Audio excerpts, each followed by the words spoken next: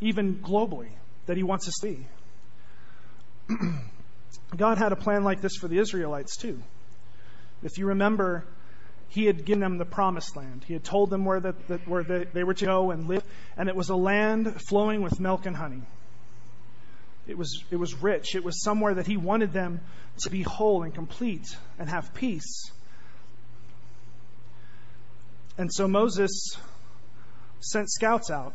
He sent one from every tribe for 40 days to scout out the land. And they came back. And the land was everything that God had promised. It was flowing with milk and honey. It was an amazing place. But it was also inhabited. There were other people there.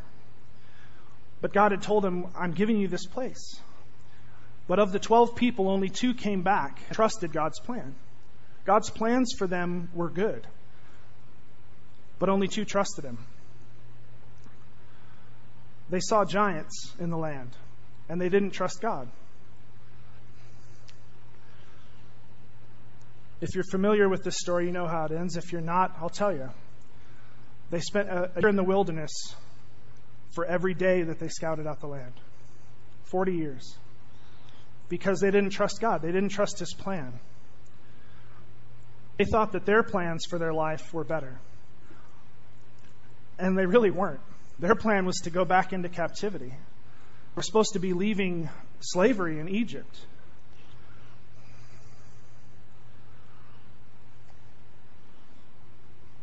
Even our best plans pale in comparison to what God has. I often think about this in my own life and the plan that he has for me and the plans that I had for myself. And sometimes when we make these plans for life, we think, this is what's best for me. This is good. This is what I'm going to go do. This makes sense. I love this. This is what I'm all about. But when I started thinking about kind of how I got to where I am and the plans that I had for my life, man, a lot of my plans were terrible. Truly. At one point in time, I tried to buy a house I couldn't afford. That wouldn't have worked out very well. I was going to go to school to be an electrical engineer. And, all along the way, I was getting, kind of confirmation that wasn't the thing to do, but I was pushing forward. Even the people at the college, when I took my kind of entrance exams and they looked at my test scores, they were like, did you accidentally choose electrical engineering? I'm like, no, why? Like, that involves like a lot of math, right? It's like, I guess I hadn't thought about that. They're like, your math scores, maybe it'd be okay, but you're going to have a hard time. We're just telling you that now. Why don't you be like an English major or something? Your reading comprehension and all that, like that's what you should do. And I was like, no, I want to be an electrical engineer. That didn't work out either. And I don't blame God for that not happening. He doesn't make bad things happen, but he uses everything in our lives that we experience for our good. So how did I really end up here? What was God's plan for my life? So I really started thinking, and I was like, there's a lot of things that have happened to me, good and bad, a mix of both. But how detailed and how unique and specific and how loving are his plans for us? Well, for me, I went back a whole generation. And I started looking, and it's interesting that my mother and father are here today. They're not normally here, but so I was thinking about that. And so I apologize if I get some details wrong. But Conrad, my father-in-law, he grew up in Texas. And my mother-in-law grew up in Oklahoma, Debbie. So they were a whole state apart, right? So, maybe several states. My geography. I shouldn't be a geography major either. I can't think of that. So anyway, not in the same state. We'll go with that. So I was asking my wife, well, they may have told me this story before, but I just don't remember. How did they meet? And my wife said, interestingly, my mom was just telling me about this again the other day. So Conrad's sister had moved to Oklahoma, like after high school, during college time or whatever, and was roommates with Debbie's sister. And so Conrad had come to visit them, and that's how they met. And as the story goes, I guess, it wasn't like sparks immediately. They weren't really each other's type, but God knew what he was doing. So they eventually married, moved to Colorado for work. Conrad had an aunt that lived in Boulder, so came and stayed with her for a while they were kind of getting their feet underneath him. So from Texas to Oklahoma to Denver. Then there's my parents. They grew up in the same state, but on complete opposite ends of it. My dad grew up on the western slope, near Montrose, if you're familiar with the area. And my mom grew up on the eastern plains of Colorado in Strasburg area, Burlington, Strasburg. They both came to Denver, so they kind of met in the middle, fell in love, got married, had a family. Thanks, Mom and Dad. Happy to be here. So now, my parents came across the state. Kim's parents came across state lines and all ended up in Denver. So Kim and I grew up in neighboring cities. I grew up in the area. She grew up in North Glen. And interestingly enough, as we've been married for a while now, we've talked and we're like, man, we actually ran into each other multiple times and didn't even realize it. Went to some of the same restaurants and things like that. It was interesting. So the first time she had come over to my parents' house, she saw some old pictures of me and she's like, I know that kid. I've seen him before. So God had a plan. Kim and I met. We got married. And even before we got married, from the first time that I met Conrad and Debbie and Kim, brother-in-laws, they pointed me to Jesus.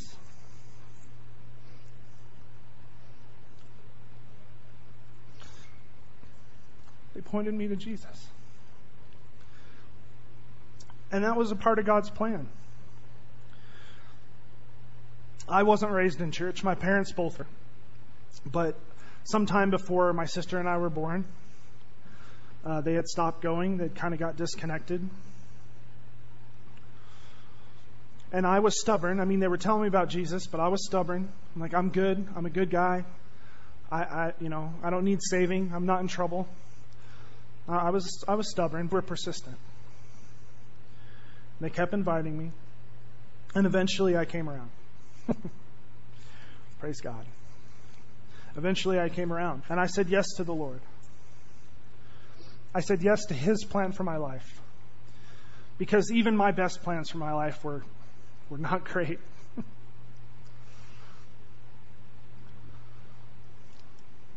Now, as we were going to that first church, I began inviting my parents. I was excited. I was like, even confused. Like, you guys grew up with this. Like, I don't understand. But I was like, come on back, And they did.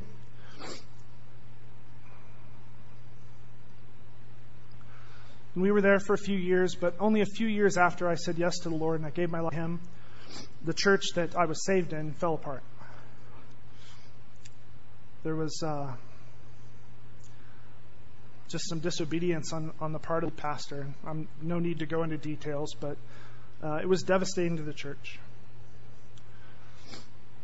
And I say that to say this, that not everything that happens in our life is in God's plan. I don't believe it was God's plan for that church to fail, for the things that happened there to happen. I think sometimes we just get confused or frustrated or angry with God because we look around and we hear a scripture like Jeremiah 29:11 and it rubs the wrong way because we're like, well, if your plans for me are good, what's with all this bad?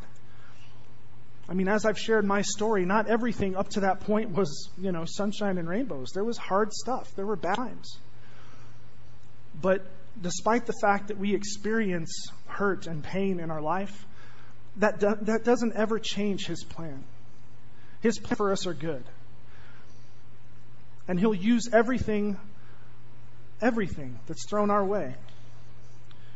In Romans 8:28 it says, "And for we know that God causes all things to work together for good to those who love God, to those who are called according to His purpose." Guys, we're all called according to His purpose. And if we continue to keep our eyes on Him and we continue to seek Him, even those bad things that happen in life, He'll turn for good. And He did that with us too.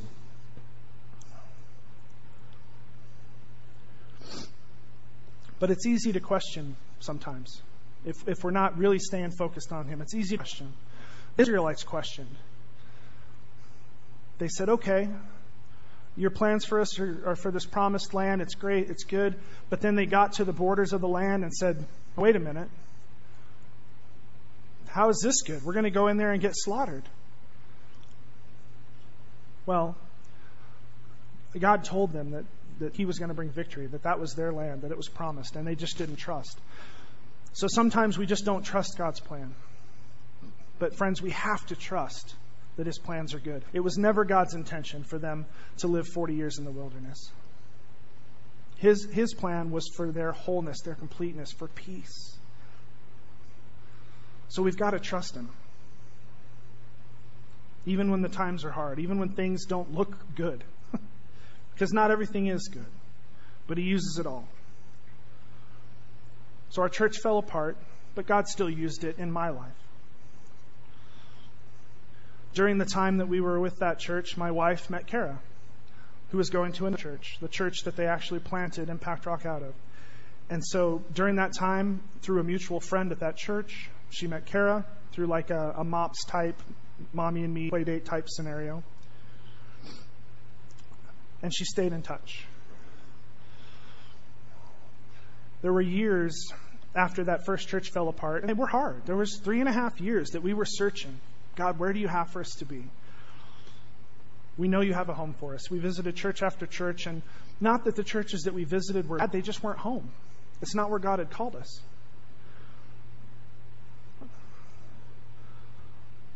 But when they planted, Kara reached out. We ended up in Impact Rock Church. My parents, who had visited a few churches as well and kind of stopped coming, they started coming to this church.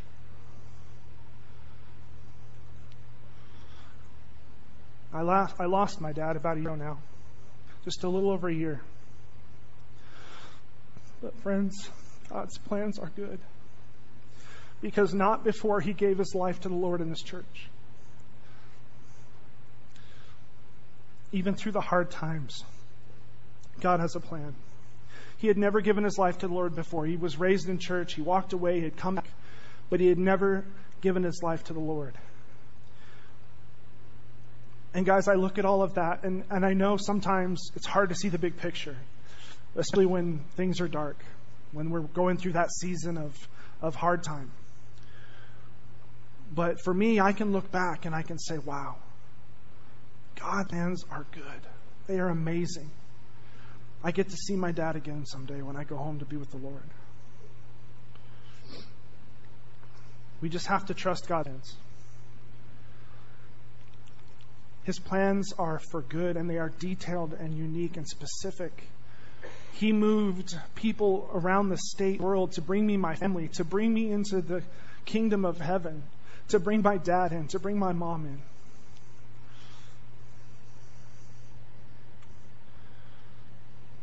I'm sure many of us have similar stories. You can probably look back on your life. There's good and there's bad, but you can see, if you really think about it, you can see God's plan and the way that He's just weaving things and turning things for good. And if that's not where you are today, for one, I would challenge you. You're not looking hard enough. Our God is so faithful. And if you look even harder and you still don't see it, then I would say, look forward. That scripture says that He has plans for us to prosper us, for a hope and a future. If you can't see goodness in what's behind, then look ahead. God's plan for you is good.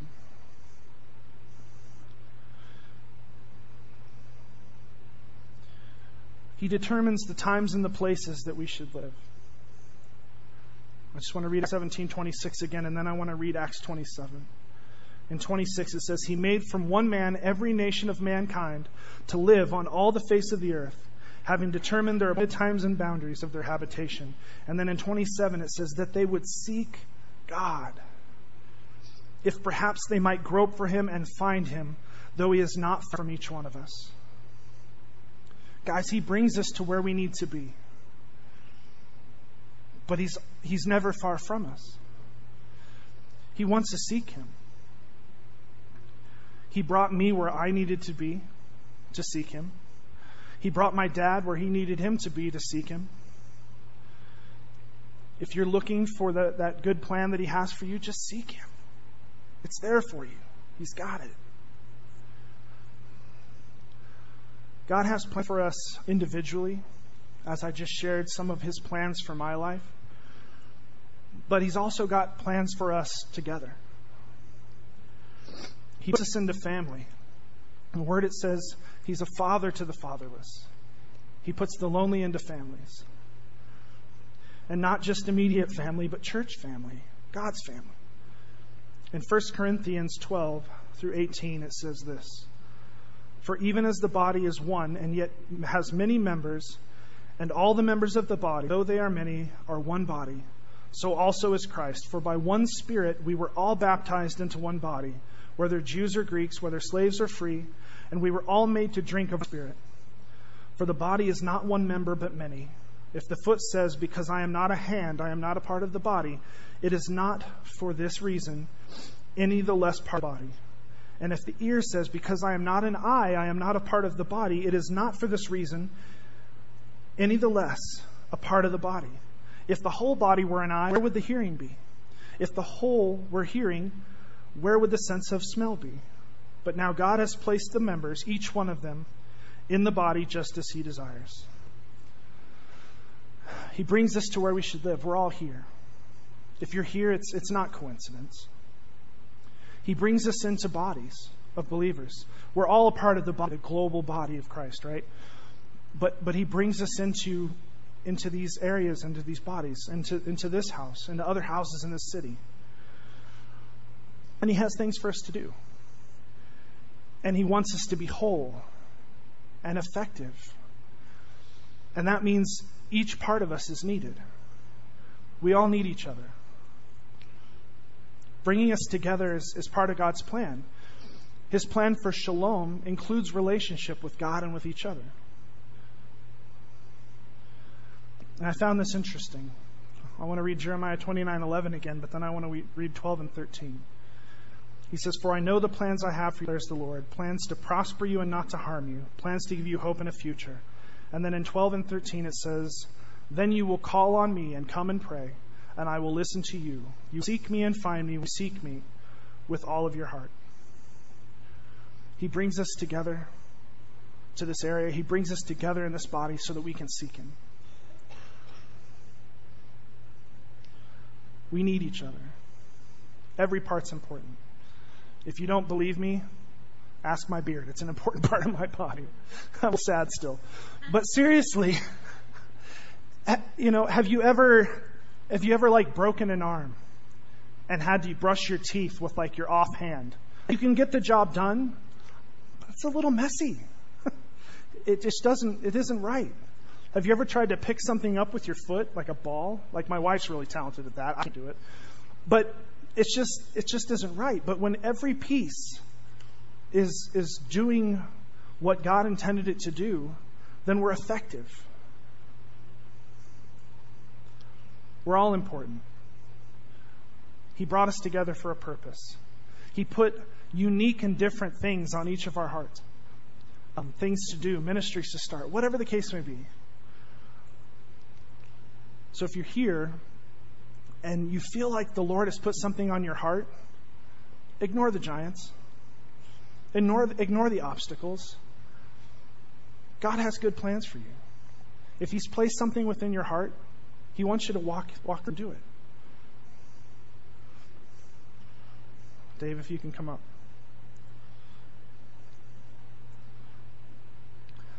So, God brought us all together that we might seek him. He put us together in this body. And interestingly enough, here lately, Mark's been doing a lot of seeking too. seeking out sign faces mostly. So as you guys know, we got some new signs for the church, and they're big and they're beautiful, and they're also very light, which is not conducive to the eerie wind. But the other day, he was telling me a story as I was preparing this message, and I asked if I could borrow it from him, and he said,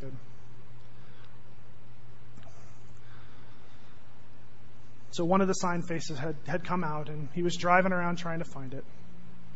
And so he had driven down past the church, down past the car wash, down around the corner, kind of into the industrial area, and he found himself in this parking lot.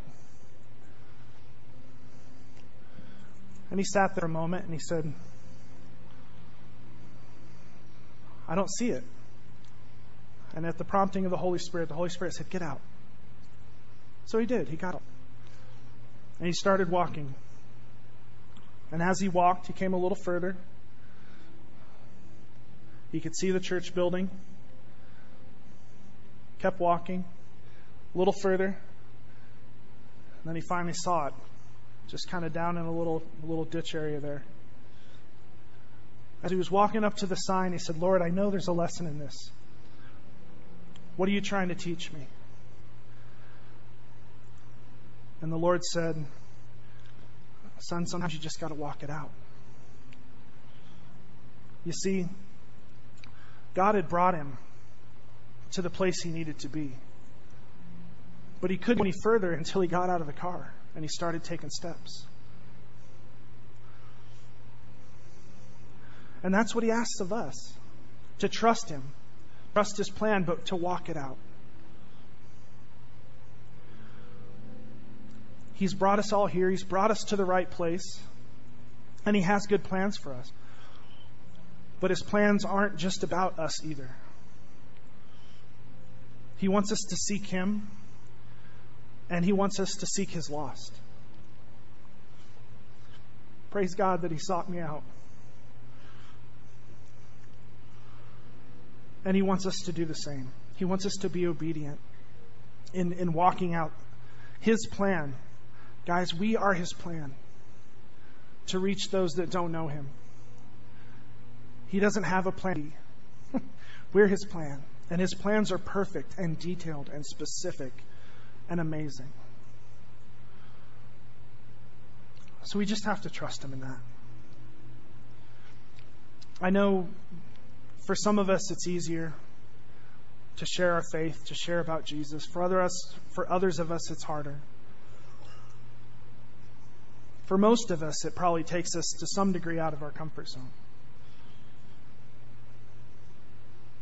But the results are worth it. It's changed my life. It's changed my family's life.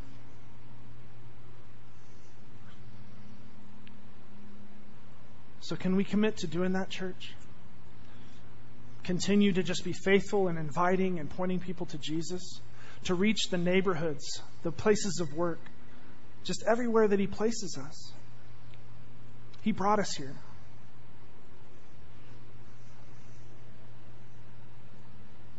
He wants us in our togetherness to find our shalom, to find our peace and goodness. And he wants others that he's calling to himself to find the same.